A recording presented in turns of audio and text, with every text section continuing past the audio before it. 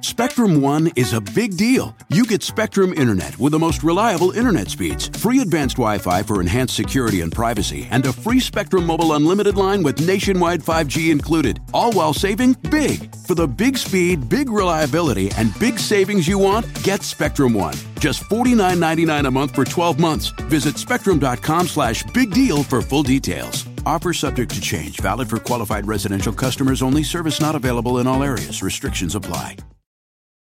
Here you are, BPMs high, sweat dripping, body moving, tongue panting. You're working hard, real hard, and you're thirsty. You need vitamins, nutrients for peak performance and energy. And your plants do too. Aw, I mean, just look at the little guy. Water-soluble plant food from Miracle Grow is full of essential nutrients. Just a little scoop into your watering can and boom, instant feeding and bigger, more beautiful plants. It's kind of like a sports drink for your plants. You may have to suffer from heat, but your plants do not.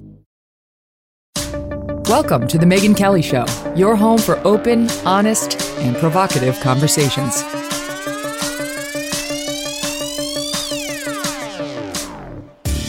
Hey everyone, I'm Megyn Kelly. Welcome to The Megyn Kelly Show. Joining me today, a true badass, Tim Kennedy. Or as he describes himself, someone who is unapologetically American. Same.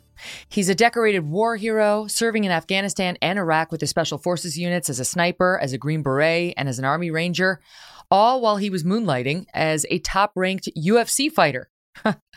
Then he left the world of MMA in 2017, re-enlisting in the military, and this past summer, going back to Afghanistan, this time as a volunteer, working to rescue civilians that helped us in the war effort. Tim, as those of you watching on YouTube will see, is currently in his car, and there is a reason for that. He was just, as of moments ago, reactivated to military service and is currently somewhere near the training ground he will be deployed at for the next several months. He can't get too far into the details of that, but Tim joins me now. Tim, thank you so much for being here. My pleasure. Thanks for having me. So you just got the news that you were being redeployed? I've been back to work for a couple of days, and they call it voluntold, where you're volunteering, but you're being told to volunteer. And that was the situation. It's like, hey, you're going to go to work, and you're going to be really excited to do it. I was like, yes. So here we are. So I don't smell great either. Well, thankfully that doesn't translate over the camp. So you know what you're doing. Like, do you know what? I know you're not allowed to tell us, but do you know what the mission is? I mean, right now it's just to train. Special Forces train all the time, year round, and then you have to do some specific training for specific missions, and that's what we're doing. We're trying to create a baseline, get green on everything, where you're across the board trained in all the fundamentals, and then you're able to do more advanced stuff to prepare for a specific mission. But you have to be good. You have to be a master of the basics, and you can never spend too much time doing that. But most of the places that we do that training, there's not great cell service. So you'll have to forgive my parking lot call. No worries. It's kind of exciting. So it doesn't necessarily mean you're going anywhere or have a specific mission. It's basically you got to keep the muscles in shape if and when they need you in the theater. Yeah. The muscles of the mind too, like tactics are a perishable skill. Shooting, navigation, these are all perishable skills that you have to do frequently. And then when you're going to go do something very specific, you have to go do that specific thing to that modality to get good at it again. It must be hard to hold down another job. Like, I mean, if you were actually still doing the fighting, like UFC, I can't make tonight's match. I'm out of town. Yeah, I mean, so I'm an entrepreneur. I own 7 companies and I have 20 partners, and I don't have the ability to. Thank God I was fighting while I was in Special Forces, because that conditioned how to do time management and how to task organize. So while I was fighting, for world titles, I was still a Green Beret, and I would still have to do everything my team asked of me, my boss asked me, as I still do now.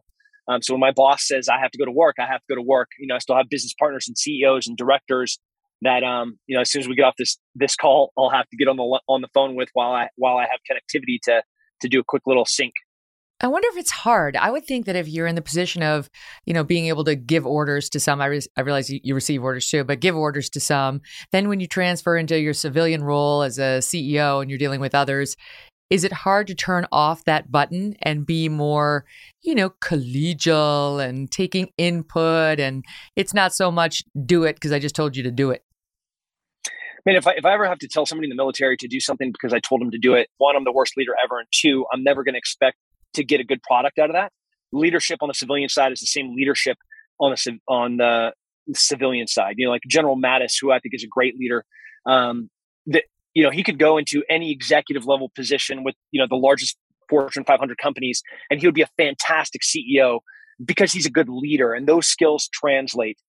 So I mean, in 17 years in special forces, the number of times I've had to tell an American soldier, you have to do this because I'm telling you, is zero. Mm-hmm. That's the makeup of a bad leader. So let's talk about the earlier version of Tim, because you were not always this way. And I love your backstory. I mean, it's, I don't know if you would call yourself a hot mess prior to 9/11, but didn't sound all that flattering, your description of yourself and where you were prior to the attacks on our country on that fateful day, which changed America and changed you. But before we get to the change moment, tell us about yourself prior to 9/11, 2001. Oh man, do we have to talk about this, Megan? Just give me a couple bottom lines so people understand your journey. Yeah, hilariously, like we're in the middle of writing a book right now, and that chapter is called "The Fall."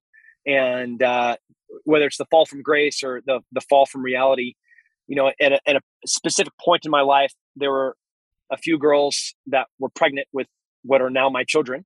I thought I had HIV. I was a professional fighter, ranked top 10 in the world. I was in grad school.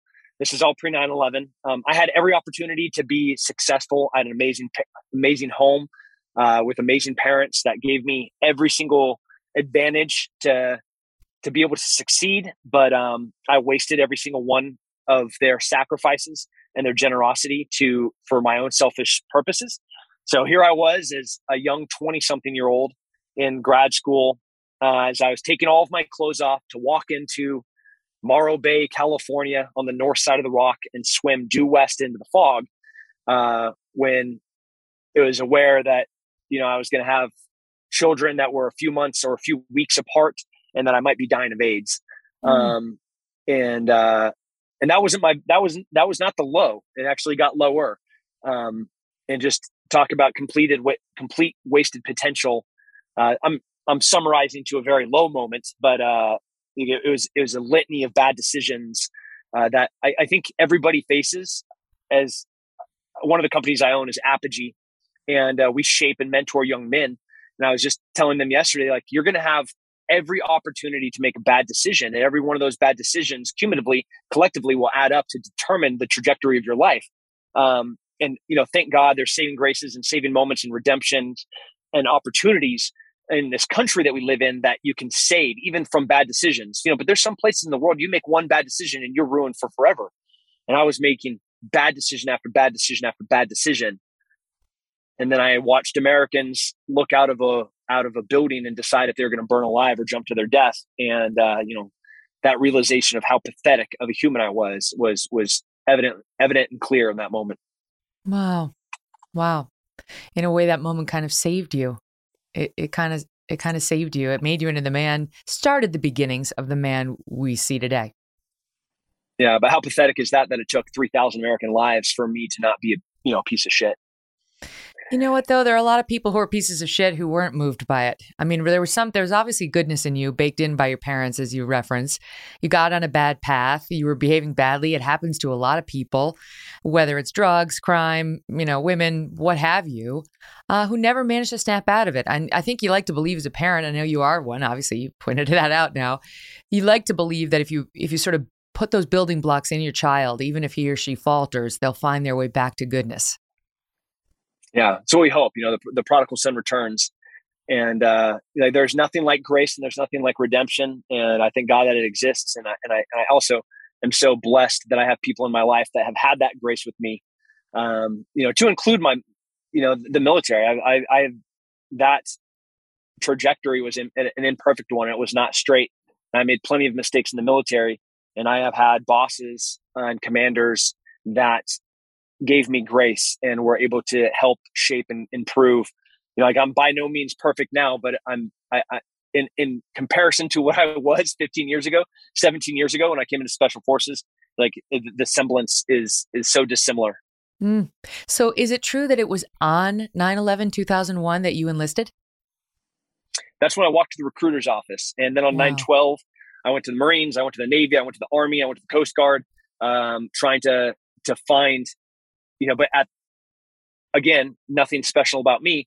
There were thousands of other people that were in line ahead of me, and all of them, their names were on lists, and they were thousands of people ahead of me in the back. So I was backlogged by thousands of names. So it ended up taking 18 months from 9/11 for me to finally get a contract and figure out what I was going to be doing and where I was going to be going.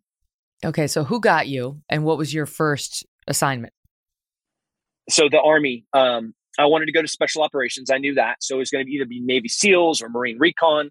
And the Army at the time had a special program called the 18 X-ray program. And this program, and they still have it today. If you're a good person, so you have a clean criminal record, you can pass a drug test, you can pass a PT test. So they really market towards college athletes. So if you're a collegiate athlete, that's really the pool that they're looking at, and that they built this program around. Normally you have to be in the Army for 6 years to be able to go to Special Forces selection. Selection is this in the Navy SEALs, it's BUDS, it's Hell Week. For us, it's 3 weeks of hell where they hand choose who they want to send to training for the year and a half in the Q course.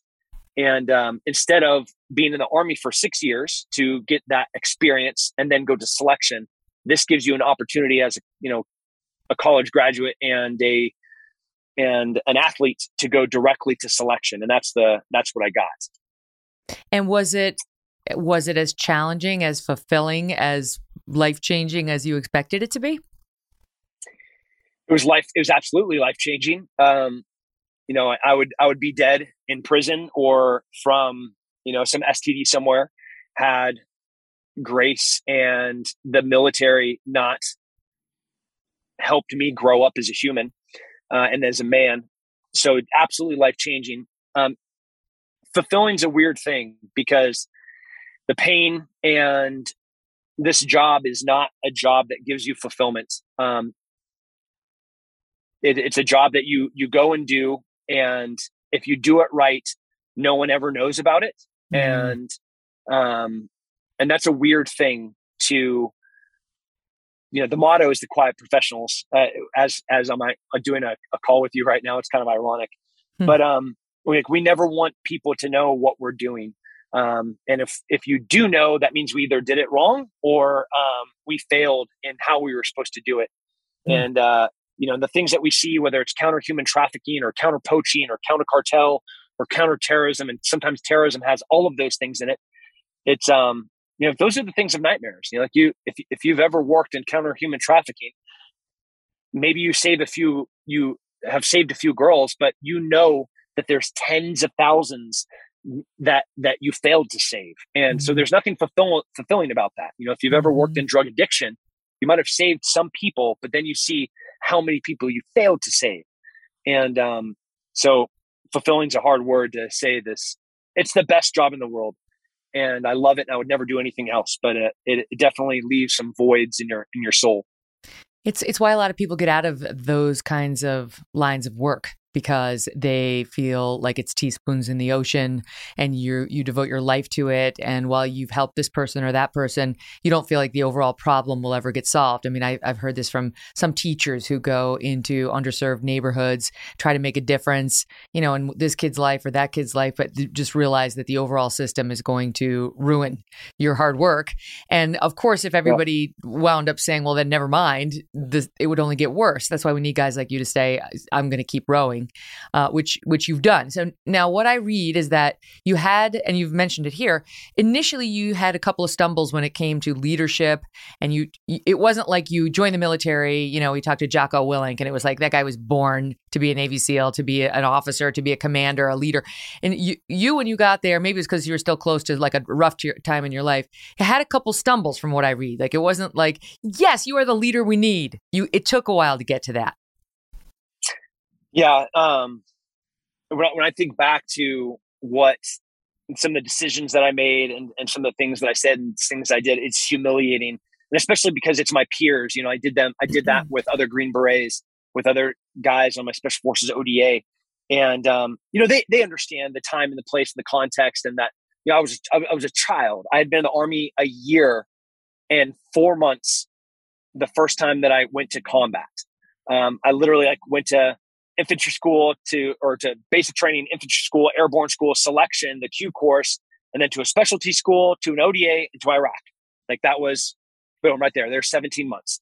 And it was so painful. Now it is so painful to think back to, I threw a hissy fit to my boss, John. There was a night that we were going to go out on an operation on a helicopter assault force, to do a direct action hit against a bomb maker that was part of the Zarqawi network. And, dream mission, these are the things that movies are made out of. And we lose one of our helicopters, and we had to change and adjust the load plan. So I, being the least experienced, the least senior person, I was the person that was removed from the manifest. And I was furious. I'm like, I'm the fastest, I'm the strongest, I'm the best shot. Why am I not on here? And he's like, Tim, what you should be doing is you should be preparing the truck. You should be making sure that the radios have all the fills, that the gun has the right headspace and timing, that there's plenty of ammo, there's speedballs, all the things that you should be doing. Instead, you're sitting here like a petulant child complaining that you aren't on this assault force, even more legitimizing, his wisdom and not putting you on that helicopter. And, but it still hurts the ego. And then realizing that he was right. Then I had to double down and be even more of a petulant child and just sit there, my arms crossed. And thinking back to that is just oh my man, can I just not go back in time and redo that? The moment that he says, hey, we lost a helicopter, we're changing the manifest, you're going to be on the quick response force. I'd be like, Roger, Sergeant, I'm going to go get this truck ready. I'm going to make sure we have plenty of bags, plenty of medical stuff, plenty of ammo resupplies. The guns are going to be good. The Mark 19 is going to be good. The 50 cal is going to be good. All the radios are going to be set. That's what you should have done. That's what a good person does. But instead, I was still just a selfish prick. And that happened over and over and over again. And, I'm sure it still happens, but trying to do better. I don't know, because the whole part of the point in setting up the prick period is to get to the next period, which looks pretty damn good. And it's just a story of redemption, I think, not just as a leader, as a man, as an American. And really, you've devoted your life to service. I mean, from that point forward. And we're going to pick it up there when we pick back up with Tim Kennedy after this quick break. Stand by. Spectrum One is a big deal. You get Spectrum Internet with the most reliable internet speeds, free advanced Wi-Fi for enhanced security and privacy, and a free Spectrum Mobile unlimited line with nationwide 5G included, all while saving big. For the big speed, big reliability, and big savings you want, get Spectrum One. Just $49.99 a month for 12 months. Visit spectrum.com/big deal for full details. Offer subject to change. Valid for qualified residential customers only. Service not available in all areas. Restrictions apply. Sometimes it takes a different approach to help you unlock your true potential. With Capella University's game-changing FlexPath learning format, you gain relevant skills you can apply to your career right away. Earn your degree from an accredited university and be confident in the quality of your education. Imagine your future differently at capella.edu. Capella University is accredited by the Higher Learning Commission. Learn more at capella.edu/accreditation.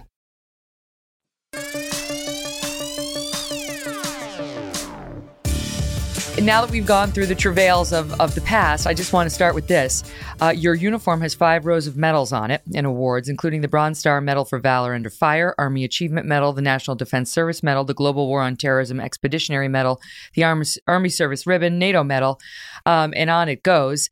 So how did that happen, right? You were U.S. Army Special Forces. You come back. You weren't exactly the strongest link, according to you.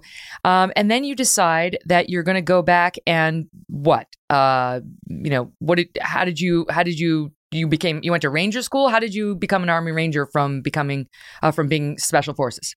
Man, so in special operations, just like I'm doing right now, you just never stop training. If you ever set down the sword, it gets really hard to pick it back up. when the Spartans knew it best of all. Once you lay down the shield, you can't pick it back up because your body and your mind aren't forged and conditioned in the way to be useful to your team. So I actually never set the sword down. Even when I was fighting full time, I was within special operations still as a contractor and in the Texas National Guard with 19th Special Forces Group, and I just kept going. So I went to Ranger School, and this is a very subtle distinction that is significant within special operations, but nobody else cares. But I'll explain it to you because it matters. Ranger Regiment, which is what I consider in special operations, consider the Army Rangers. And Army Rangers are part of 75th Ranger Regiment. And then if you're not in Ranger Regiment, even if you went to Ranger School, so I have a Ranger tab, but I was never in Ranger Regiment, I wouldn't call myself a Ranger. I would call myself a Green Beret that went to Ranger School. Ranger School is a great leadership school that everybody should go to. If you're a cook, you should go to Ranger School because you'll be a better leader. If you are a Green Beret, you should go to Ranger School because it will make you a better leader. So whatever your job is, go to Ranger School. It's the best school for leadership. And then I came back to Special Forces and stayed a Green Beret. And I've never had a break of service. But the amount of time that I spent in uniform had fluctuated. So when I was fighting full time, when I was fighting for world titles, I was definitely focused on being a world champion. And then when ISIS started gaining their power, I cared about beating them. So how is it that you go from doing all this stuff, Green Beret, Ranger, Special Forces, so on, deployed to Iraq, deployed to Afghanistan, and maintain a career as an MMA fighter? Like how is that even possible? And why was it necessary for you psychologically? I think they're very complementary to each other. I think a good soldier is a good fighter, and a good fighter could make a good soldier. And that's what I really tried to translate from one to the other, is make sure that I could, my time fighting made me a better soldier, and my time as a soldier made me a better fighter.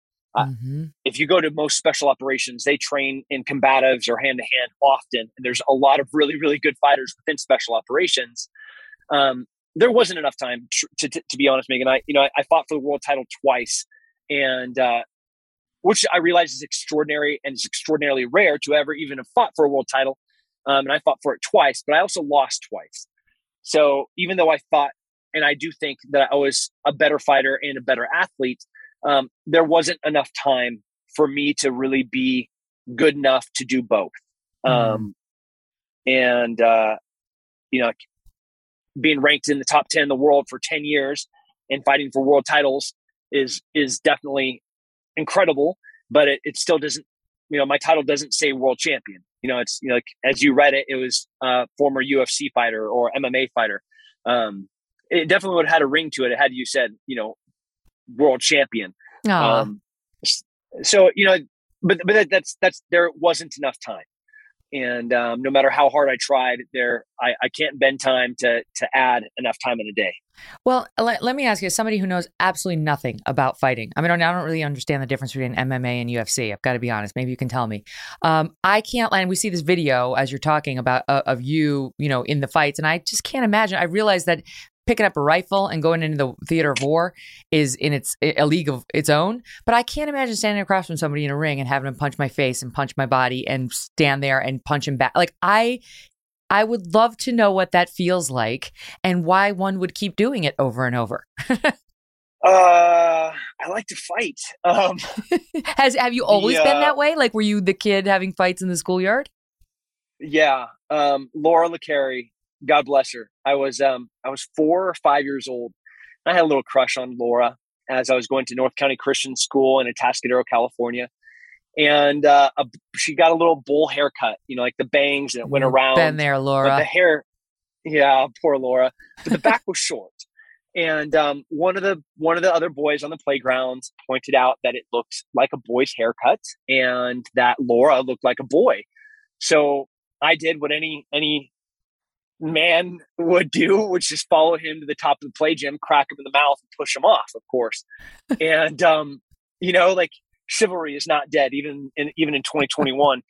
But yeah, I've just always had that. And it has served me well sometimes, and it has been to a detriment other times. But yeah, right, I like to tussle.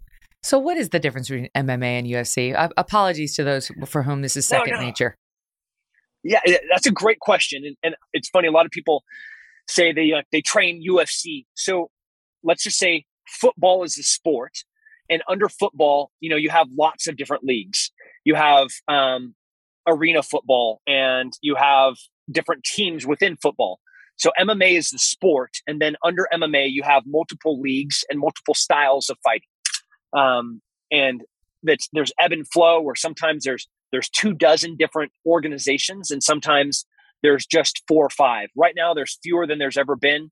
You have a few in Japan, you have a few in South America, and then you have the 2 big ones in the United States, which are the UFC and Bellator. And those are like the 2 big organizations, and both of the fighters under both of those organizations compete in the sport of MMA, but one fights for Bellator and the other one fights for the UFC. And what kind of fighting is it? So mixed martial arts, it takes all styles of martial arts, and you go into a ring or a cage, and you're just trying to determine who is the best fighter of any style or any art.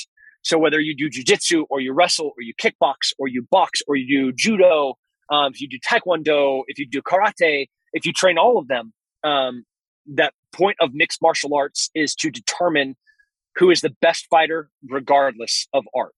In the video Olympics, we see you've got something on your hands. I don't know if I would describe it as, it's certainly not boxing gloves, but it's some sort of smaller glove. So is there some protection for the hand and the knuckle and the face that is on the receiving end of that? Definitely not for the face. The point of those gloves, and they're 5-ounce MMA gloves, is to reduce the number of times that we break our hands and lacerations. So we want the fight to go longer and to be more exciting, and those gloves enable that. So I can still grab and pick somebody up and slam them. I can choke them. I can armbar them, or I can punch them. But really now, the mixed martial artist, the MMA fighter, he really has to be a master of kind of all different martial arts for him to be at a high level. He has to be able to grapple and wrestle. He has to be able to kickbox and box. He has to be able to do judoka and be able to throw. He has to be able to do all of those things to be able to survive at a high level. Do you wind up in the hospital after every one of these matches? Man, I only went in 17 years as a pro fighter. I think I only went to the hospital twice. Yeah. That's amazing. Ever. How about the other guy? Yep. It definitely pays to win. I just can't imagine. Like, I did have a couple of small fights as a child. I had some bad people. I did some girl fights. Yeah. I've talked about them on the podcast once before. There was one with a girl who her name was Connie, and we wound up rolling around. I mean, literally at like something out of a John Hughes film in my cheerleading outfit, and our gym teacher, Miss Smith, had to break it up. She kept growling at me, Tim. Anyway, so it's a long story, but I this is about as close as I've come to actually throwing a punch and stuff. I just cannot imagine getting into a ring and having somebody try to beat the living daylights out of me and thinking it's fun and doing it over and over. But I haven't had your training. And when I see that you're a 3rd degree black belt in Brazilian Jiu-Jitsu, black belt in Jiu-Jitsu, I think back again to Jocko, this is no accident. A lot of you guys who are SEALs, who are Rangers, who are Green Berets, and for that matter, who are in MMA, are into all sorts of deep martial arts. And I wonder if, like, when you walk around as a man, forget in your military role, you're just like, bring it. Somebody messes with you at the 7-Eleven and you're like, this is going to be fun. Well, it definitely gives you humility. The thing that I think, Jocko, myself, the things that we learn the most is losing. When you're in a wrestling room, when you're in a high level jiu-jitsu room, you lose often, and it's something that shapes a soul, and it shapes a leader, and it shapes a man's mind, because there's only one person to blame for the performance there. I can't look at my teammate and be like, you gave me a bad pass, or where was the assist? You know, you can't look at the ref and be like, hey, where was the call? Where's the foul, bro? There's one person that is 100% to blame for your success or your failure, and that's you.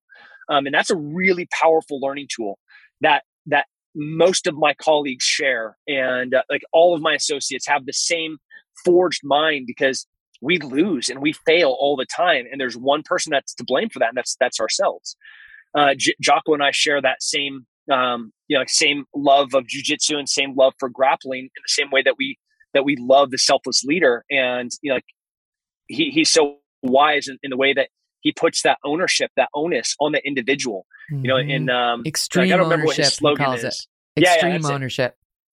That's it. And there's no other way to describe it except to be on that wrestling mat and to have to stand up and watch the guy next to you have his hand raised, and there's no one to blame. There's no one else on the mat. There's you and him, and he was better than you, and you lost, and you were to blame for that. So good. I mean, you're talking me into it. Can you imagine if I decided to do one of these? But it's a life lesson, and it must be driving you nuts, right? When you look around at today's modern world, certainly modern America, at everyone trying to shirk responsibility. Whatever happens to them, it's somebody else's fault. It's the system. It's America. It's, somebody said something that was triggering. It's like nothing's your fault. You have some sort of, I don't know. We had a great comedian, Ryan Long, do this whole skit on about this therapist who basically was like, this is a comedy skit, but the therapist is mockingly telling the patient how like literally nothing is her fault. Everything is the fault of this patriarchal society, and so on. Must drive you nuts. Yeah. It does drive me nuts, but I operate in a world where I don't see a lot of that. And I think all of those things that we see are magnified by the echo chamber that is social media and the censorship that happens within it. Where they're intentionally promoting those examples to get people like me. I should get mad, like I should be irate, I should be furious that like this entitled person thinks like there's a reason that they want me to see that, because they want me to get mad. But I'm too busy working. I'm too busy trying to find my own inadequacies, my own failures as a leader to try and be a better version of myself, to waste my time focusing on the negativity that could exist in there. And we talk about millennials and the Gen Zs and all the inherent problems that go with that generation. And I haven't experienced that. I have plenty of young soldiers and young Green Berets that are extraordinary. They are brilliant. They are different. They think different. They need different motivations. They need different purposes. They need different ways to be communicated with, but they're remarkable. And I'm excited for the future. And I know that we are at a turning point. It can go one way or another, but I have confidence in the ability, and I have hope in this next generation. Okay, well, let me ruin that hope, because here's a dispatch from my world of media. This is just a random headline today that I saw online. Smith College, it's one of the most liberal colleges out there, and that's saying something. Smith College, and basically it's all women. Smith College student is now demanding that a tampon/sanitary pad dispenser be placed in all men's bathrooms on campus so that, quote, those with uteruses, end quote, can access the products they need. This is in an opinion piece for their newspaper on campus, writing that Smith is, quote, sending a message to menstruating students about the lack of care for their well-being by not having pads and tampons in the men's rooms. Accuses Smith of, quote, catering to cisgender men. So men who are men and don't want a tampon. And on it goes, thinking that this is insensitive. That's my world. Okay, Tim? So not all of us are surrounded by Green Berets all day. Yeah, it's a tragic world. But it's again, this fortunate, blessed position that I'm in where I could read that headline and I could spend time thinking about that. But as you know, as I'm sitting in this car, an hour away from here, and that's how long it's going to take me to drive into this training area again, there are dozens of amazing, selfless, self-sacrificing men that are away from their families that are doing everything that they need to be able to preserve and protect human life. And when I was in Afghanistan, I saw the most selfless, remarkable, extraordinary feats of human existence happen, and that was 2 months ago. So, I almost pity people that are going to be looking for a trash can in a men's bathroom when there's so much opportunity to make good and to make a difference in this world. Mm-hmm. And there are legitimately starving people and people without fresh water. And there are people that are being sold into slavery, into human trafficking. So I can't waste time on that because there are so much more important things to do. It's so good. Can I tell you, just because I know we mentioned Jocko a few times, he basically said the same thing. And he was like, you can't worry about those people, you got to go on. Even worrying about them is sort of the low road, to sort of pay attention to them. And you got to sort of play your own game and put all your energy into doing good things. And I mean, of course, I've chosen the wrong business if that's the way forward, because I have to pay attention to these people. You have a powerful voice, and don't think that you're not making a difference. And while you may never be able to change the opinion of the person writing the opinion piece at Smith College, perpetuating truth and keeping the high road as the road of choice, there's value in that. So never to get discouraged about what you do and the impact that you make. Oh, thank you. Thank you for that. I mean, when you were saying that, what you were about to go to an hour away and the guys who you're surrounded by, I was thinking of the wokeification of the military that seems to be coming for you, right? From on high, not from the guys. But, all the stuff we've seen with General Milley and recommending Kendi be read, and some of the recruiting videos where people are talking about their intersectionality and how their moms are lesbians. And I was like, wait, what? So I wonder whether you've seen any of that trickle down to, the real guys and gals in service yet. Man, I so wish I could take this phone with me and take it with me. Do it. So America could see the men and women that are doing this job. And while you might be reading headlines, again, those exist in a vacuum, right? That's an echo chamber where it's perpetuating and it gains power because there's no competing thought, and there's no competing ideas, whether it's Twitter or Parler or Facebook or Instagram or YouTube. They're curating and they're editorializing what people are reading, what people are seeing, and they want people to see that. What they don't want to see is that mom that's away from her kids for months and months and months on end. That is. There's an amazing photo of this young, she's stunning, beautiful Marine in Afghanistan. She's holding an Afghan child. And she was one of the Marines that died in the bombing at H. Kaya in Kabul, Afghanistan. And I wish we could go back and look at this last 6 months of her life and seeing all the places that she'd been to and all the sacrifices that she's made and all the courses and online classes that she had to take. And, and in her defense, probably even some instances of sexual harassment and some instances of sexism within in a very male driven military, and ways that we can improve. And so I, at no point, whether it's critical race theory or some wokeism thing that I'm supposed to be reading within the military, I know what's right and I know what's wrong. And I've read Mein Kampf, and I've read writings of Mao, and I've read every single competing thought and idea. And I want to understand why they were written and the time, the context of why they were written, but have faith and know that our soldiers are smart enough to know what's right and wrong, and to be able to discern in the context of the purpose of why they're reading this thing, and still be able to make the right decision. And I still think that we're trending positive. I still believe that we're the best fighting force on the planet, and we're the most lethal group of men and women on the planet. Don't fuck with us. The Taliban knew it. They're like, do you know what we're going to do? We're not going to do anything while these people are leaving Afghanistan, because if we poke the bear too much, that bear has a bite that we can't handle. Yep. I know that, and our audience should know that you did go back to Afghanistan. You went back and actually engaged in a rescue mission to try to get as many people, over 8,000 people, out, interpreters and others who had helped us where our government had fallen down on the job. And I wonder, when you were watching that whole thing unfold prior to deciding you were going to go over and do something about it, I mean, that's what a leader does, right? Doesn't just sit back and say, oh, wow, this is a tragedy. What were you thinking, right? After having served there and watching the interpreters be left behind and watching those guys holding on to the airplane as we took off, what were you thinking? I was thinking, how do I find the phone numbers for my former interpreters to get a hold of them? What were my pulling out old we have these little green army journals, and in them we write all of our notes. I was going back into my locker and pulling out, because I have them dated.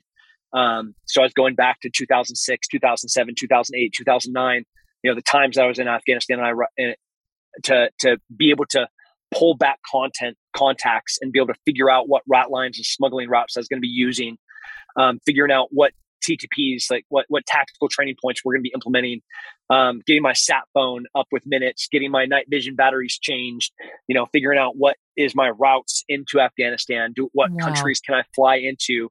So this is back to, could I spend time looking at the failures of others, or should I be spending my time recognizing the failures and learning from them, but more importantly, figuring out what I'm going to be doing to make a positive difference?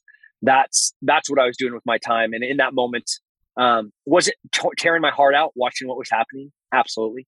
But that didn't deter the focus for what I should have been doing at that time, which was preparing for what I knew was going to be a lot of work. Well, how do you even begin that, right? I mean, it's like you don't have your own plane, right? You're not able to command, a bunch of Green Berets to go with you and go on a rescue mission. Our government was in charge of that. Our State Department was slow rolling the extraction of a lot of these interpreters. Sometimes for good reasons, sometimes for questionable reasons. So how do you even go about? I get the night vision goggle stuff, but how did you go about planning all the logistics around that rescue? This is what we do. The word can't, I don't own an aircraft. That doesn't mean I can't get one. I may not be in charge of the immigration process, but I can probably figure out a way to circumvent it. Every problem has a solution, and that solution really just comes down to the ingenuity and sacrifice that somebody's going to be able to make to find that solution. And the people that I was working for really had everything to lose and would sacrifice everything. And thankfully, they were also the best and brightest that could be able to find those solutions. I mean, what happened in Afghanistan and Iraq to you and your training to make you think like that? Right? To not just look at a problem like, that's a tough one. This is horrible. Moving on, right? No, every problem's got a solution, and I can find it and I can solve it. And here are my goggles and I'm going. The guy we talked about at the top of this interview wasn't really that guy. So what happened to you? I lost a lot.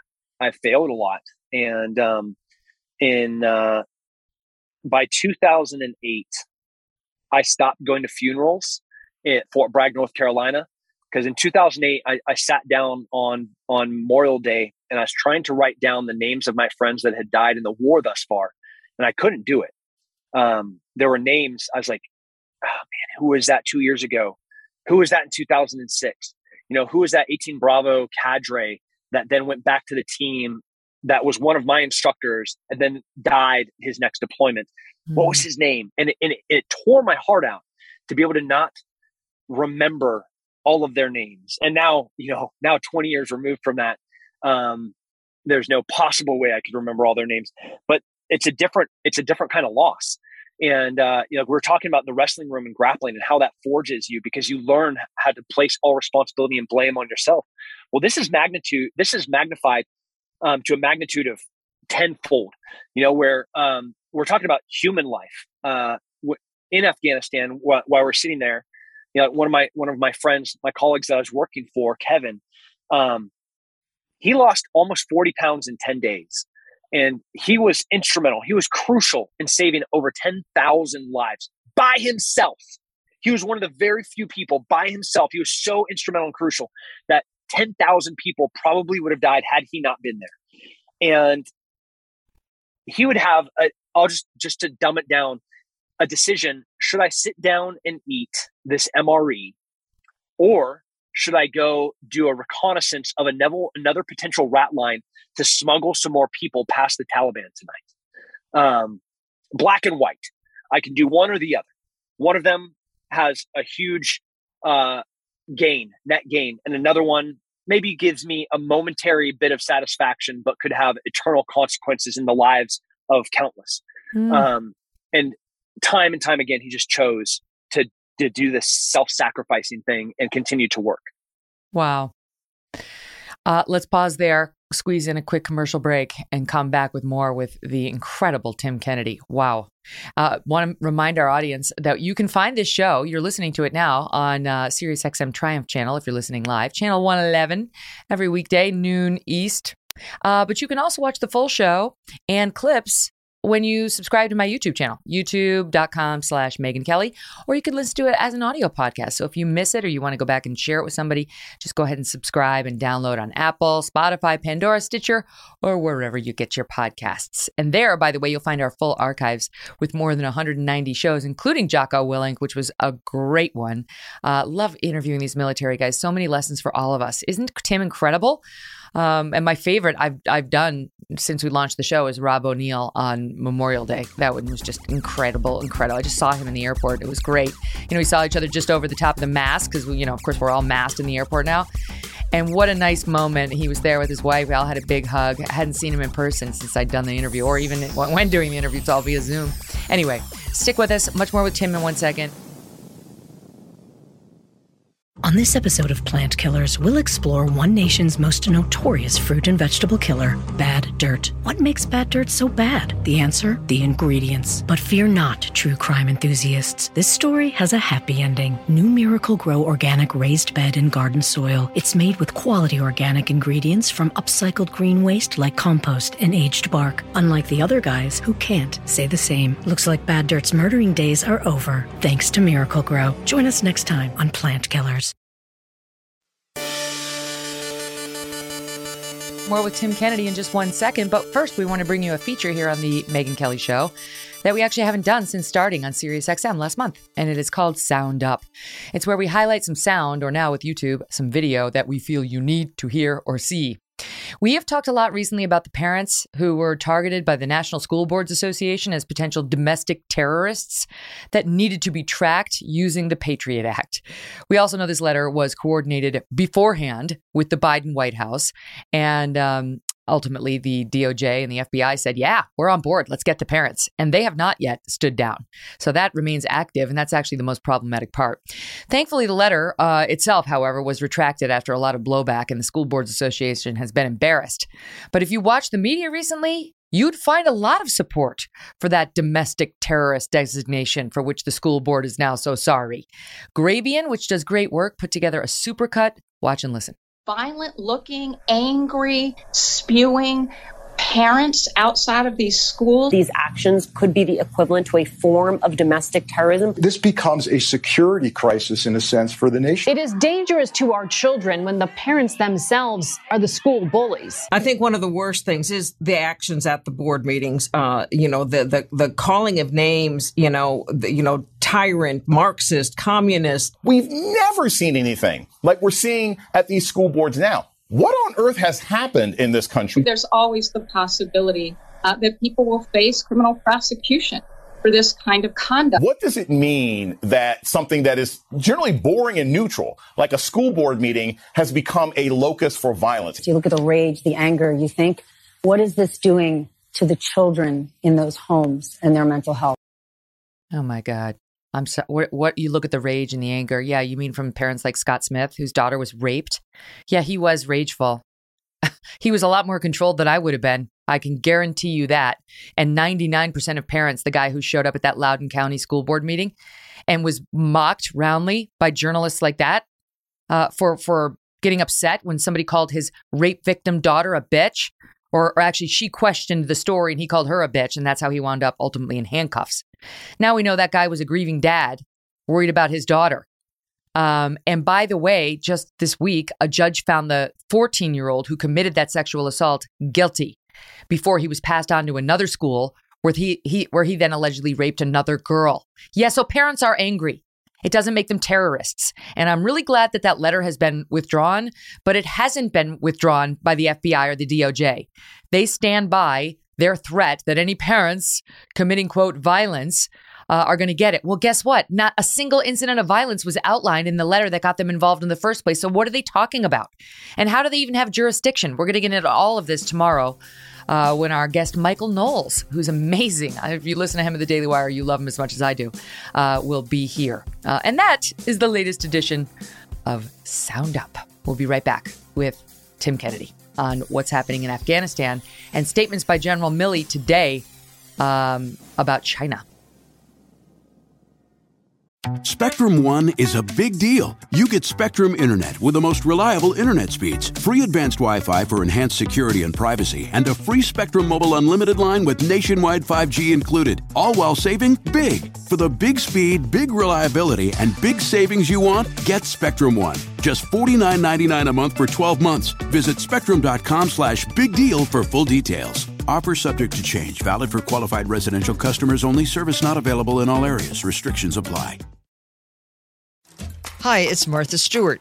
You know, I spend a lot of time thinking about dirt. At 3 a.m., at all hours of the day, really. What people don't know is that not all dirt is the same. You need dirt with the right kind of nutrients. New Miracle Grow organic raised bed and garden soil is so dense, so full of nutrient-rich, high-quality ingredients. Miracle Grow is simply the best.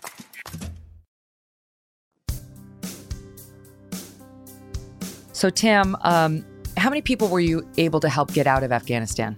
10,000. Wow. And to those at home worried about, were they vetted? Do we need to worry about those folks, not all being the good guys? We hope they are. What say you? Yeah.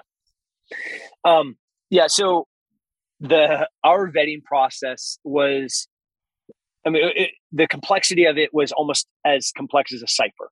So not only did you have to have all levels of Department of State approval, through the different visa processes, they had SIV processes, green cards, dual citizenships, every way that you could possibly go through. But additionally, we also had this internal vetting process. Like, I'm not going to get into the tradecraft of it, but you specifically had to have somebody vouch for you and have supporting documents that would then corroborate that. And then there was about this 3 or 4 step process to be able to ensure that the person that we finally met up with, to bring them on base, to put them on an airplane and then fly them to a place. And that place that we flew them to is a holding pattern that we still have control of them while they're there, and we continue to vet them. These are extraordinary people that sacrificed more than you can possibly. They walked to the airport and fought like layer after layer, checkpoint after checkpoint of the Taliban with nothing but a single bag, usually of a little bit of money and a little bit of food and water. They left everything behind. The news today, which really shouldn't come as a surprise to anyone given the admissions by people like General Milley and our Secretary of Defense, Austin, is from the Undersecretary of Defense for Policy. And this assessment is as follows, quote, the current intelligence assessment is that ISIS-K could develop the capacity to plan and carry out global attacks from Afghanistan within 6 to 12 months. 6 to 12, that's the lowest I've seen it. Milley said 12 to 18, I think. They say, it goes on, the Al-Qaeda branch there could have the same capability within 1 to 2 years.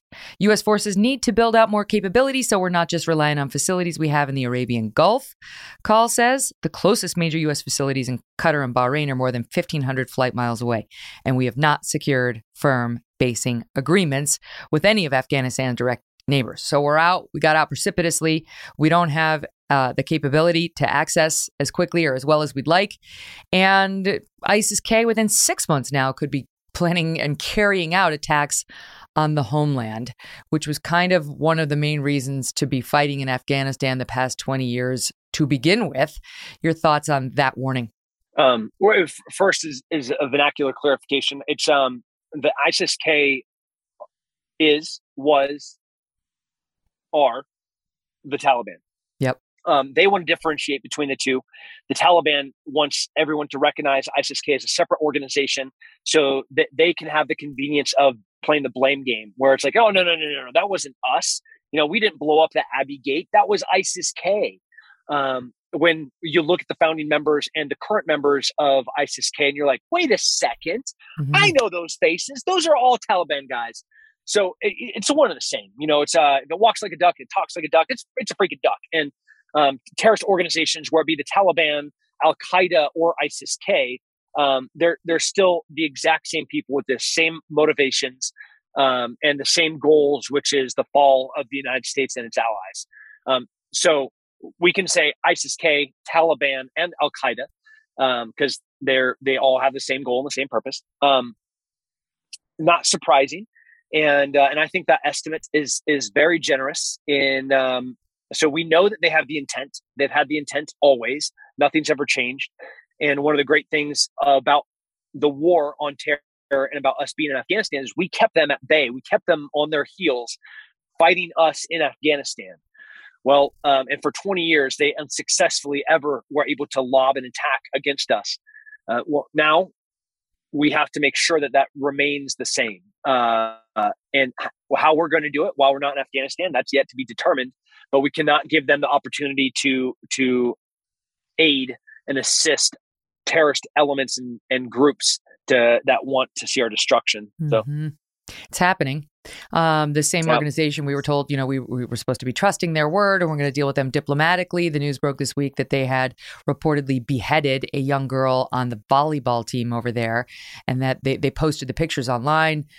This is not an organization with which we can deal diplomatically or in whose word we can trust, or really that we should be. All the messaging about them got changed as if they were some sort of, international diplomat that we could do business with at an arm's length basis. And I every day you get another horrific report out of Afghanistan about what they're doing. Yeah, thousands. You said a girl was beheaded. It's thousands of girls have been beheaded by the Taliban since the fall of Afghanistan. And honestly, beheading would be the best thing that could happen to these dissidents, as they would be called by the Taliban. The Taliban, they're thugs. They're You're murderers, saying they're since we terrorists, pulled they're out, rapists. thousands of girls have been beheaded by the Taliban? Yeah, absolutely. What do you mean? I mean, honestly, I'm just genuinely curious where you're getting that information, because I realize not everything makes the newspaper, but I haven't seen that. Yeah. So what we have. So I'm on the board of Save Our Allies, which is the organization that I worked for as a volunteer during the Afghan evacuation, and we have a few goals. One is to make sure the people that we brought out of Afghanistan are settled humanely in an dignified way in their new permanent home. But we still have ongoing operations throughout the region, trying to help American citizens and people that have the appropriate government clearance to be extracted out of Afghanistan. And so what we have is daily situational reports, sit reps on what is happening there. And I mean, I couldn't even give you a real number in the thousands of how many people have been executed by the Taliban since this started. We'll say mid-August. Yeah, that's a really low number. You're acting surprised. I mean, we're talking dozens a day. They're going door to door trying to find information about people that work for the American government. And if they find them, or if you find that you have, we want printed copies of the SIV process that you're going through. We want, physical proof of what you did for the American government for us to be able to get you out. Well, guess what? So is the Taliban. They're looking for that exact same stuff. We're trying to find it so we can vet it and we can bring you out and find you a dignified home and get you out safely and save you from the Taliban because you did such great service for our country. The Taliban wants it so they can have an excuse to stone you to death or burn you alive or to rape you in front of your family and then kill your family. Like, we're talking about the Taliban here. I 100% agree with you. I don't know how the language about who and what they are changed overnight. They have not changed. They are still the same brutal thugs that they have always been and always will be. So we can't call them anything else but what they are, which is terrorists. Are you limited now? I'm curious on what you can say, since you're going to be, since you're called back up and you're now going on this new training. Like, are you in the same position that, like Lieutenant Colonel Scheller's in, where you're not allowed to be too critical of the higher ups? I mean, there's a code of conduct within the military that I'm 100% going to abide by, and I don't even see, for Schiller, is what he said from the position that he was in powerful and compelling? Absolutely. Could he potentially done more good and to have he stayed in the position and tried to make differences within the rules that exist within military code of conduct? Yeah, I mean, I don't have the Constitution, which I so wholeheartedly believe in and I fight for and I bleed for. Every single one of our beautiful amendments, soldiers aren't afforded the same freedom, especially around the First Amendment. So we have to be very deliberate and careful in what we say. Mm-hmm. I know it's upsetting because, well, I mean, everybody has a role to play, but I would say that listening to him call out the military brass on how poorly the whole thing was handled was cathartic. I mean, it was sort of cathartic for, I'm sure, a lot of guys in service and those of us not, just to hear somebody who actually has to, who's responsible for helping these folks, who's actually been in the theater, say, this is so effed up. Like, I know he's gone down now and he's facing six counts. I think they're misdemeanor counts and is going to be court-martialed. But man, let's hope that there are a lot of other quiet Lieutenant Colonel Schellers inside trying to make differences. And maybe he just had a role to play. He had to be the one. Let me ask you about China, because General Milley, who we've talked about a couple times today, made some news today on China. And this is something I've been talking about on this show. They've been busy. China's been really busy. And today, the news came out that they carried out their first successful test of an underwater explosive that could destroy U.S. ports after launching a satellite-crushing weapon. And then the news of the hypersonic missile that they tested, I think, a week or 10 days ago. Just to get the listeners up to speed, in case you weren't, when it came out that they had tested this hypersonic missile, which is not a good thing. This could lead to the deaths of millions of Americans if we ever get into a real conflict with China. We do not want our adversaries having this weapon. And according to the reports, our intel officials were surprised they do. This is what the White House said. This is what Jen Psaki said, as though it's like a game of, dodgeball. And like the more people in the arena, the better. It's going to be fun to have new competitors. Listen to Jen Psaki. And then can you comment on reports that China tested a nuclear-capable hypersonic missile over the summer to the surprise of U.S. officials? And we have been consistent in our approach with China. We welcome stiff competition, but do not want that competition to veer into conflict. We welcome stiff competition. I'm sorry, Tim. Sometimes it's too stupid not to replay over and over. No, we do not, Jen. No. Yeah, go ahead. No. I don't want competition. I never want to be in a fair gunfight. I never want to be in a fair war. My ideal taking down of a terrorist is there's 25 of us sneaking into his home while he is asleep in his bed. I like those odds. Those are odds of me winning. I know that sounds brutal, but that's the fight I want to be in, is a fight I know I can win. And we have been at war with China for a while. There's lots of different ways to wage war. In the military, we use DIME, D-I-M-E, diplomatic, information, military, and economic. And while we have not been overtly militarily in conflict with China, we absolutely diplomatic, information, and economically have been at war with them. And they have probably been getting the better of us in some of those regards. Yeah. Well, this is General Milley comes out today and actually speaks some sense. He sort of, lifted up the dress, forgive me, and said as follows. Listen. What we saw was a very significant event of a test of a hypersonic weapon system. And it is very concerning. I think I saw in some of the newspapers they used the term Sputnik moment. I don't know if it's quite a Sputnik moment, but I think it's very close to that. So it's a very significant technological event that occurred, or test that occurred by the Chinese. And it has all of our attention. Yeah, we're getting closer now. Very concerning. Yeah. Somebody made a phone call, I guess. Yeah. Through this process, specifically around Afghanistan, the Department of Defense, specifically the Pentagon and the Joint Chiefs of Staff, to include General Milley, they have been very helpful in helping us, should it fall in the hands of non-profits and non-governmental organizations, to do the extraction of people out of Afghanistan. That's not for me to say, but we have been doing it, and there's no way that we could do it without the aid and the assist of the Department of State or the Department of Defense. So General Milley specifically has been very helpful to us at Save Our Allies when it comes to China, he has been in this for a long time. You're not the Joint Chief of Staff without having tenure and experience underneath your belt. And if you look at my pitiful awards that I have received compared to his and what he has done, where he's been, take it. He's also an understated man. So when he says, yes, we've taken notice, you can magnify that like a whole bunch of times. And that means that, I don't even want to even have conjecture about what it means, but I don't want to be on the receiving end of him taking notice of something negatively that on that plan. But in terms we can all understand. Yeah.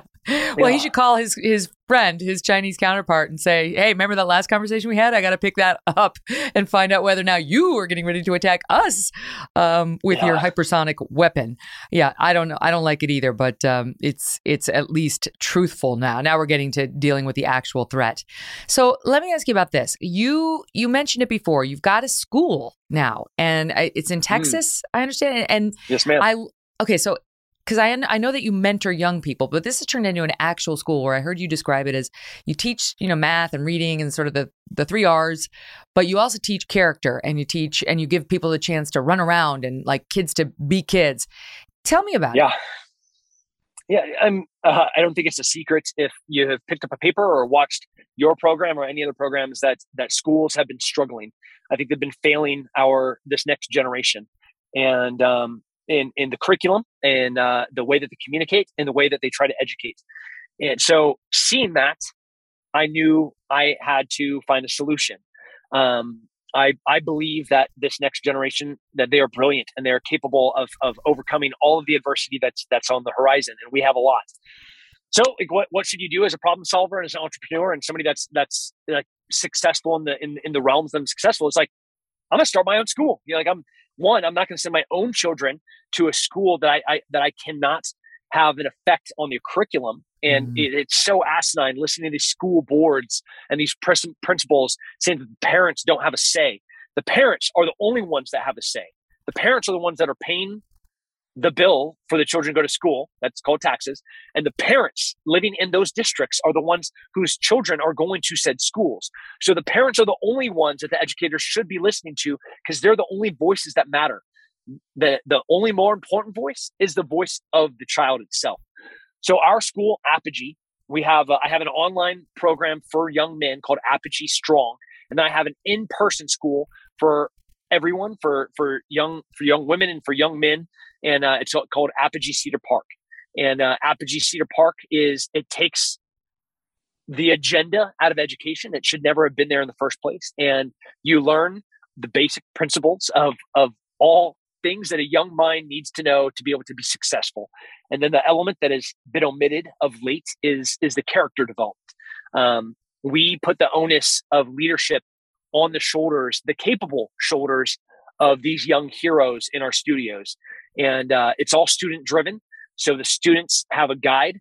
The students we call heroes, and we don't have teachers, we have guides. And these guides help these heroes learn what it means to take accountability and responsibility, to be able to have the individual responsibility to do their work and to know what they need to be doing next for, then preparing for the next test or the next grade. The guide is there to provide that information, whether it's, verb conjugation if they're in Spanish immersion, or giving them the new formula in geometry or algebra or calculus, providing them with the tools to be able to be successful. But ultimately, it's on the heroes to ensure success. Back to the wrestling room, it's on you. It's on you to be able to figure out how to succeed, and that's what we're doing at Apogee. How do you? I love it. I love all of it. How do you expect to deal with? How are those kids going to deal with the kids who are going to schools like the ones I pulled my children from, that were teaching that everything through an identity politics lens, that it's all your whole life. It's predetermined based on whether you're a man, whether you're a woman, whether you're black, white, Asian, whatever, all that. Because I've protected my own kids by moving them to a sane school, at least when it comes to this stuff. Mm-hmm. But I do worry that they're going to go out into that world and they're going to be dealing with a lot of kids, millions of them, who were subjected for many, many years to very different messaging. Yeah, but I mean, your children know this, right? Like they know what's happening to those poor children, and more importantly, they have grace, they have wisdom, and wisdom. Having knowledge is important, but having wisdom is priceless. Being able to learn to be able to know something is different than to learn something to be able to do something. And we learn to be, and we learn to do. And I care less about learning to know. I want somebody to be able to do something, and I want to be able to have somebody that wants to be something. And that's what Apogee is. Learn to be and really learn to be able to do. And anyone from Apogee is going to be able to deal or work with, to be able to collaborate with. And that's one of the greatest things about putting the ownership back on the individual hero, is because they have to problem solve, right? So that if we introduce, and there are going to be new students, because the list is seemingly endless of people trying to transfer their heroes, their children, to our school. And we're welcoming everybody. Like, you come, and we want you to see, I mean, it's almost my job to discourage you to come here, because like, we just want the perfect fit. But if we take any one of these families and we bring one of those heroes into that studio, everyone else in that studio still has to work with this new person. And it's not that they're a problem, but they still have to find the solution to be able to be successful and be able to be proficient and efficient. And so I welcome all different viewpoints. I welcome all different challenges, and we welcome every single idea. We're facing this unprecedented time where these ideas exist in a vacuum. You know, where Instagram or Twitter or YouTube, you can like words that we can't even say on here, because if we say them, they'll be censored, and this this podcast or this article or this streaming would be removed, or it'd be very difficult to find, and we're aware of that. So what happens is it creates a vacuum, and in this editorialized, in this curated thing, only ideas that are approved can exist.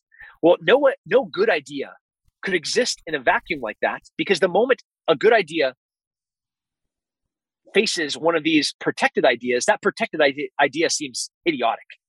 And that's what we want. We want to bring every different conflicting idea, conflated idea, protected idea, ideas that have only existed in vacuums.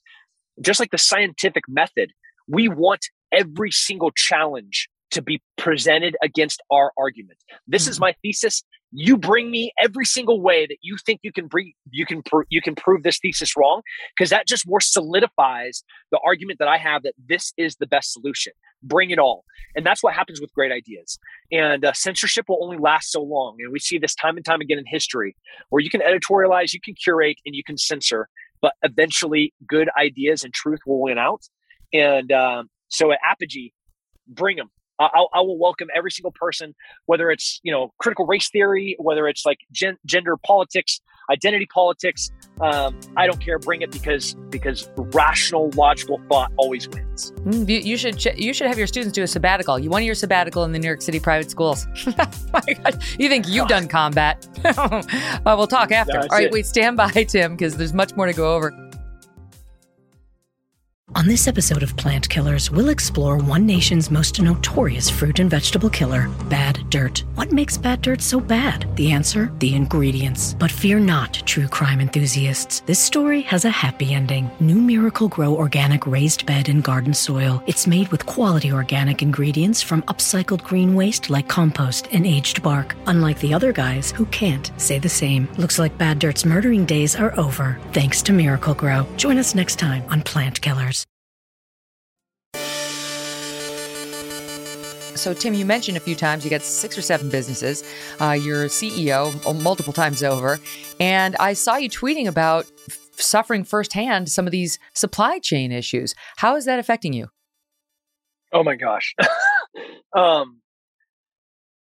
So I have probably 4 or 5 products that we're bringing to market or had brought to market. And these were resupplies of those products that, soft goods, textiles, and factories being closed down by COVID, or, in delivery, they're stuck on a boat, or even paper processes where we're just trying to get approval from a port to be able to drop them off.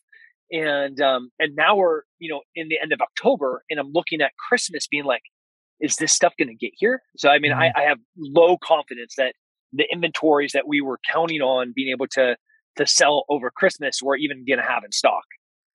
I saw some expert on, I think it was either CBS or ABC News report saying if it's not off the ship by mid-September, it's not going to be in the stores by December, by Christmas. And so there's no way of knowing what goods you're waiting for and whether they're off the ship. But I mean, we've been hearing it left and right from a lot of business owners and others saying, A, inflation is hurting me, and B, I can't get the goods I need because they're stuck on these ships and the supply chain and the truckers and so on. And more we're hearing messaging in places like the Washington Post and really, frankly, predominantly from the left of suck it up, don't be a whiner.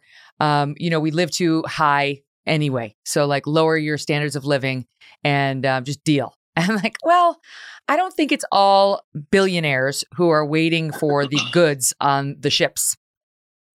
No. Like when you say I'm a small business owner, I'm talking like really, really small. But America's made up of small business owners. And the American idea is aligned with the entrepreneurship. At our school, at Apogee, it is very entrepreneurial focused because the success of an entrepreneur is really exclusively on the entrepreneur's shoulders. But one of the biggest battles that they have to fight is government regulation, taxes, inflation. Like I have to plan in my expense report for a given product, like how much do I have to pay the government for my port docking fee? How much do I have to pay for the tax and transportation, in the gas tax, in the movement of it, which the vendor is going to pass on to me, in the inflation specifically of the goods? All of like price for gas has gone up every single day for the past month and a half or something insane. Yep. And that then goes on to the business owner, and then I have to pass that cost on to the customer. And so ultimately, the price of all goods, if they haven't been raised yet, they're going to be raised. And that's inflation. Like the dollar is losing value while the expense and cost of things are increasing. And I don't know why this is not what everyone is talking about, because when you're sitting there, like having seen bread lines that go for miles, you don't want that. Like this is the last thing that you want. And we want entrepreneurs and we want businesses to be successful, because that creates a consistent market. The consistent market, especially as we're moving into the holiday seasons, is so direly needed. Mm-hmm. No, it's crazy. And it's like, so there's too much money pumping in the system right now. So the prices of things are going up because the supply is not there. And what's the solution? They're going to pump a bunch more money into the system. They've got the 1 point whatever trillion dollar infrastructure plan. And they've lowered the other social spending plan down to about 2 trillion. But either way, you're talking over 3 trillion more dollars that they're going to pump into the system, depending on what Joe Manchin and Kristen Sinema do. I heard an interesting discussion the other day about whether that's the latter gets scrapped if Terry McAuliffe loses his Virginia gubernatorial bid, whether there'll be a lesson to these Democrats about overreach and kicking parents out of the school board meetings and, crazy COVID mandates, and whether they just better slow their roll. Otherwise, more Democrats who are really well positioned, like Terry McAuliffe he was winning this race by something like 7 points not too long ago, and now is within 1 point, according to the average of polls. Whether they'll take that as a message that maybe they shouldn't be pumping $3+ trillion more into the economy and should get a tiny bit more moderate in their policymaking. Yeah, I mean, obviously, as this is not from an objective perspective, I have a interest in the environment for a business to be more conducive to success, but the overreach. I've never experienced anything like this on the business side. It is so untenable to fight the regulation and the taxes and the inflation. Like it makes it so difficult for me being able to provide services, me being able to provide products. Like how difficult it is right now to be able to give or sell something to Americans. This is so frightening. And by the way, as they get ready to, pass these plans, they say it's free. It's free. Don't worry. Well, of course, I do worry. It's not free. My kids are going to wind up paying for it, and so are yours. But that's a lie. It's not free. It's not paid for. There's no free. And there's not enough billionaires in the world to cover all of these wish lists that the Biden administration is pushing. So that's a lie. And that takes me to my next topic, which is the big lie that you have been investigating, because in addition to all these other fun things that you've been doing and challenging things you've been doing, you hosted a TV show that looked into what you believe is the lie about how Adolf Hitler may not have killed himself in that bunker. So what was the show, and why do you believe he did not kill himself in a bunker and may have gone down to South America? Yeah, so the show was called Hunting Hitler on the History Channel, and the show was investigating. We knew for a fact that the Nazis had set up rat lines to be able to smuggle high-ranking Nazi officials out of Germany had the Third Reich not been successful. And what we didn't know was if or to what level these rat lines were used. You know, they smuggled people into the Middle East, they smuggled people into North Africa, they smuggled people into Northern Europe, and they smuggled people into South America. The second largest concentration of Nazis outside of Germany in 1944 was in Argentina. And we know for a fact countless Germans escaped Nuremberg and went to Germany. I found evidence of some of them. Doctor of Death. This Wait, guy, and went where? And went to Argentina? Yeah, Mengele. He was the one that was injecting blue ink into eyes of Jewish kids to see if he could turn their eyes blue. Doing experiments on twins to see if one twin would like this. The stuff that all horror movies are made of were made after Joseph Mengele. Well, Mengele was an advisor to the president of Argentina, and then he went on to start a family in Uruguay. He died of old age in Brazil. He had a place in Chile. He was the medical consultant to a place called Villa Bavaria in southern Chile. And he is just one of many, many, many, many Nazis that escaped. Wait, so can I just ask you, and I pause you there? Let me pause you and ask you, why Argentina? Yeah. Was there already a big German population prior to that being chosen as a location for ex-Nazis?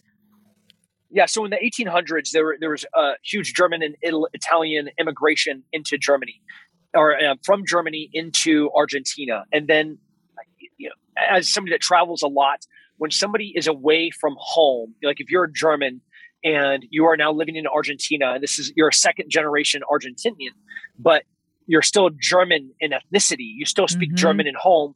You still you still go to a German school. You're maybe even arguably more German than your German counterparts in Germany. And so by the time we get to the 1930s and in the late 1930s, post World War I, when you see Hitler on the rise and you see fascism really take hold internationally, you have this huge population of Germans in Argentina that they too are swept away with the emotional significance of the times and the events post World War I. And like all things, you have to put things in the context of history, and you look at what was happening historically in the 1920s and 1930s in and around Germany. You can almost sympathize with needing something more and needing something significant. And then this very charismatic leader, who then we find out to be an absolute psychopathic, murdering, genocidal demon, that is Adolf Hitler and fascism in general. But the Argentinians, the largest Nazi card-carrying Nazi party outside of Germany was in Buenos Aires, Argentina. Wow. And the largest rally ever outside of Berlin was in Buenos Aires, Argentina. So huge German and Nazi heritage in Argentina, and one of the many reasons why it was so sought after and such a successful rat line for Nazis out of Germany into Argentina was because there were so many route line or rat line, because either one might be appropriate. Rats. Yeah, both of them apply. But okay. Rat line is all right. So now we've established Argentina as a possible outpost for people fleeing, for Nazis fleeing the Allied forces when the war was ending, coming to an end. So why? I mean, what? Like every man I know is fascinated by World War II. Fascinated. I mean, women too. But I really think it's one of those things. It's a guy thing. My husband's one of them. So why? Why do you believe? Because I feel like if Hitler really didn't kill himself in that bunker and wound up in Argentina, we'd know that, right? Like, why do you think you've stumbled upon that information? Like, what is it that convinced you? I mean, how would we know that? I just feel like everybody's investigated it. Yeah. And we were taking Nazis and putting them into our space program. We had Martin Bormann and Joseph Mengele and Adolf Eichmann, like number 2, 3, 4, that escaped out of Germany successfully and escaped the Nuremberg trials and died of old age in South America. So just think about this for a second. If our leader currently, and the fall of the United States is happening, and the vice president and the joint chiefs of staff and Jen, I don't even know how to say her last name. Psaki. Yeah. If all of them are able to successfully be extracted out of Germany and then make it through a rat line to a foreign country, why wouldn't the president? Yeah, but that's what we know happened. Why were there no? I mean, were there sightings of Hitler? Did somebody what's your evidence that they got him out of there? Yeah. So first, I'm not going to say that he did. What we investigated was, did they have the ability to, the capability to, and we know unquestionably that they did, and that they used those methods, those rat lines, those smuggling lines for the highest ranking Nazis, no doubt. What I was looking for was a smoking gun. I was looking for the body. Yes, we had eyewitness accounts of Adolf Hitler, and we found German U-boats off the coast of Argentina. We found German U-boats off the coast of Norway that had been smuggling people out of Europe.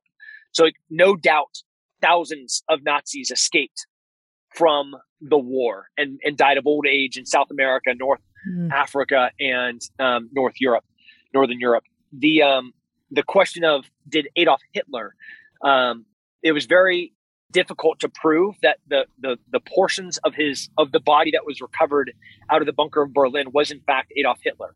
And genetic testing that had been done has been completely inconclusive. So what we wanted to be able to prove for sure, is this body or the remnants of this body that was burnt, that was said to us to be Adolf Hitler, but nobody ever saw him die or saw the dead body of Adolf Hitler. Is that him? Or is this body of this person that we found in South America, is this Adolf Hitler? And those were the only two ways that I could, I think, conclusively say what happened. And without that smoking gun, I'm not going to say one way or another. What I can say is they absolutely had planned on getting Adolf Hitler out, and the methods that they planned, they proved to be successful, and they did it with very, very high-ranking Nazis all towards the end of the war. Those sneaky little fascists. Is it true that nobody actually was an eyewitness identifier of Adolf Hitler's body? I mean, how did we know that it was Hitler in the first instance? Wasn't there? I've never actually looked that closely into it. I just assumed that there were some GIs there who were like, "Holy shit, it's Hitler." No. So what we had was a burn pit, and in that burn pit was a body, and that body was said to be Hitler. And there were a few people that were in the bunker that said that Hitler had gone into his room and had committed suicide. We couldn't corroborate that testimony with anyone else. If you were an investigator and this was going to be presented in trial, at no point would you be like, "Oh yeah, this makes sense." A jury of the peers would be like, "There's not a single person in this room that agrees what happened, and what we have is a burnt skull from 1945 that we're saying is Adolf Hitler." That's the extent of the evidence that we have. Wow. Which the Russians took with them back to Russia. So we haven't been able to prove that. That's Again, crazy. There's your thumbs down. Yet another verdict on the spin we've been getting. Wow, it's fascinating. So is the series over? Did it end with we think that we've been lied to? And by the way, will there be a part 2 on Jeffrey Epstein? It seems like we have a reoccurring Jeffrey Epstein all the time. Man, how effectively people are suicided. Yeah. So we did a few seasons of Hunting Hitler, and we had another season that was investigated and researched, and the findings were so alarming that History Channel ultimately was like, we can't go forward with this. What? Because what were the findings? It had implications to current terrorist organizations being funded and protected by Nazis post World War II. Like the Mujahideen. If you look at the Mujahideen and their founding, what we know to be ISIS and Al-Qaeda and Taliban, when you look at their founding members, you're like, man, that's a lot of brown guys from the Middle East. And who are those random tall white guys with blonde hair and blue eyes in 1946? And like you question, well, what did the Mujahideen and Nazis have in common? The death of the Jews. Curious. The only thing that they have in common, and like really the cornerstone to why they're on doing what they do and believe what they believe. So of course, if I were the Mujahideen, I would go and try and find Nazis to help me kill more Jews. Well, I'll give you this. If you're a Nazi who escapes Germany around the World War II ending, you're probably not done killing. I mean, I just don't think that's, that's not, it's in your nature to remain evil. I know a lot of people went along and there's all sorts of reasons why, they say sort of the followers who are actual German citizens who maybe didn't understand the full extent, but the people at the top were truly evil and probably didn't check their evilness upon moving outside of Germany. It's fascinating. Listen, Tim, I'm so happy to get to meet you and get to know you. And I really hope whatever you're doing now and whatever follows keeps you relatively safe. I don't think you want to be perfectly safe based on your life choices. But I, for one, am very glad you're out there doing what you're doing and imparting those lessons to a whole new generation of kids. All right, I really appreciate your time, Megan. Keep doing what you're doing. Thank you. All the best. Wow. So would love for you to join us tomorrow, by the way, because we're going to have Michael Knowles back. Do you know him? He's amazing. He's so brilliant. He's a whippersnapper from the Daily Wire and well worth your time. And John Cass is back with us, too. We're talking Chicago, what's happening there with the mayor versus the police. Go to YouTube, youtube.com/Megyn Kelly. Subscribe to the show and then download as a podcast later on Apple, Pandora, etc. See you then.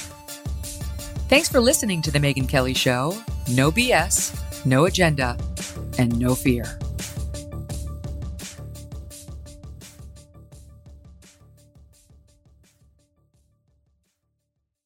Spectrum One is a big deal. You get Spectrum Internet with the most reliable internet speeds, free advanced Wi-Fi for enhanced security and privacy, and a free Spectrum Mobile Unlimited line with nationwide 5G included, all while saving big. For the big speed, big reliability, and big savings you want, get Spectrum One. Just $49.99 a month for 12 months. Visit spectrum.com/big deal for full details. Offer subject to change. Valid for qualified residential customers only. Service not available in all areas. Restrictions apply. They say plants like music. Yeah, no, like really, they respond to the vibrations of it, which means that this playlist you're listening to, the plants are too. You know what else plants like? Organic soil from Miracle-Gro. It's made with all the best stuff like wood fiber and compost. Plus, it's OMRI certified organic, which officially means it's made with superior ingredients. And when you give your plants the stuff that makes them happy, they won't judge you on your iffy playlist. Hear that, plants? So go ahead and give them Miracle-Gro.